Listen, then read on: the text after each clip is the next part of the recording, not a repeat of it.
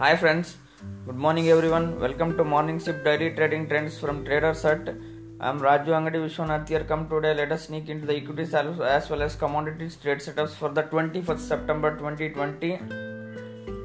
So starting with the equities Nifty front, let us deduce the levels for the Nifty as well as Bank Nifty first. Then let's get into the stock watch starting with the Nifty. So Nifty 11,480 is a good base. Once broken, we can head towards 11,440 to 11,420 levels. 445 and 420 levels can be tested. 11,416 is the target, and below the 11,380 levels, if Nifty sustains, we can head further lower. So these are the levels to watch out. 11,383 below, 380 below. In fact, the last week's low, we can head towards 11,200 zones. Even the weekly data hints that 11,383 is a very important level which one needs to watch out. While on the upside for the Nifty, 11,525, 11,570 and 11,620 are the major resistance zones until 11,620 to 580 is broken. It is a major resistance for the Nifty. So the short term top would be 11,580 to 620. Watch out for that level. While on the downside, 11,380 to 420 would be the important level to watch out. That could be the broader range for next couple of days once that is broken. But now that some distribution is happening, it seems to be a sell on rises. While coming to the Bank Nifty has clearly broken down. It is quite weak. 22,300, 260 to 180 would be the resistance level.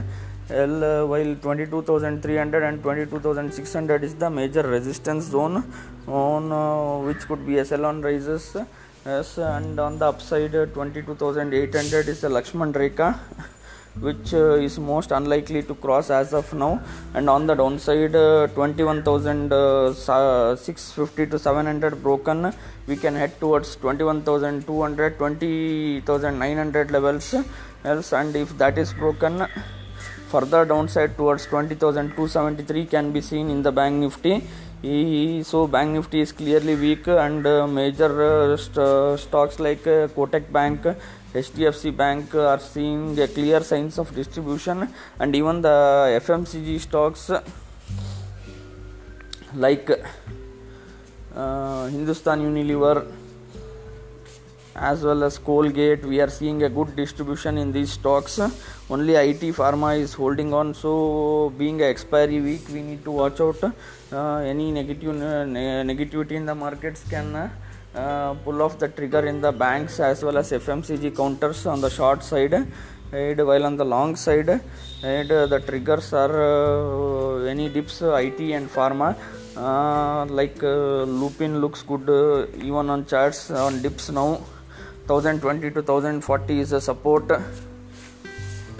Cadila 450, 440, 450 can be tested, and one can buy the dips around 408 to 412 levels, currently trading around 420.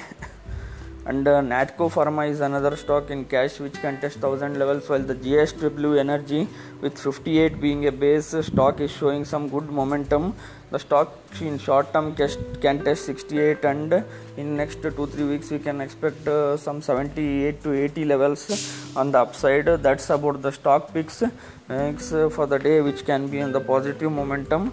While coming to the commodities have been chopping around again. Gold 51,200 to 51,000 levels becomes an important support. To currently trading around 51,600 odd zones. Intraday supports can be 51,430. upside 52,200 is the cap as of now. Above that 52,450 and 52,600 becomes a resistance. While coming to the silver also is hovering around 67,700, 67,200 becomes a support, and upside 68,400 to 600 becomes a resistance zone. Use the levels accordingly and establish the trade setups. While the crude oil 3050 to 3110, 3150 becomes a major hurdle.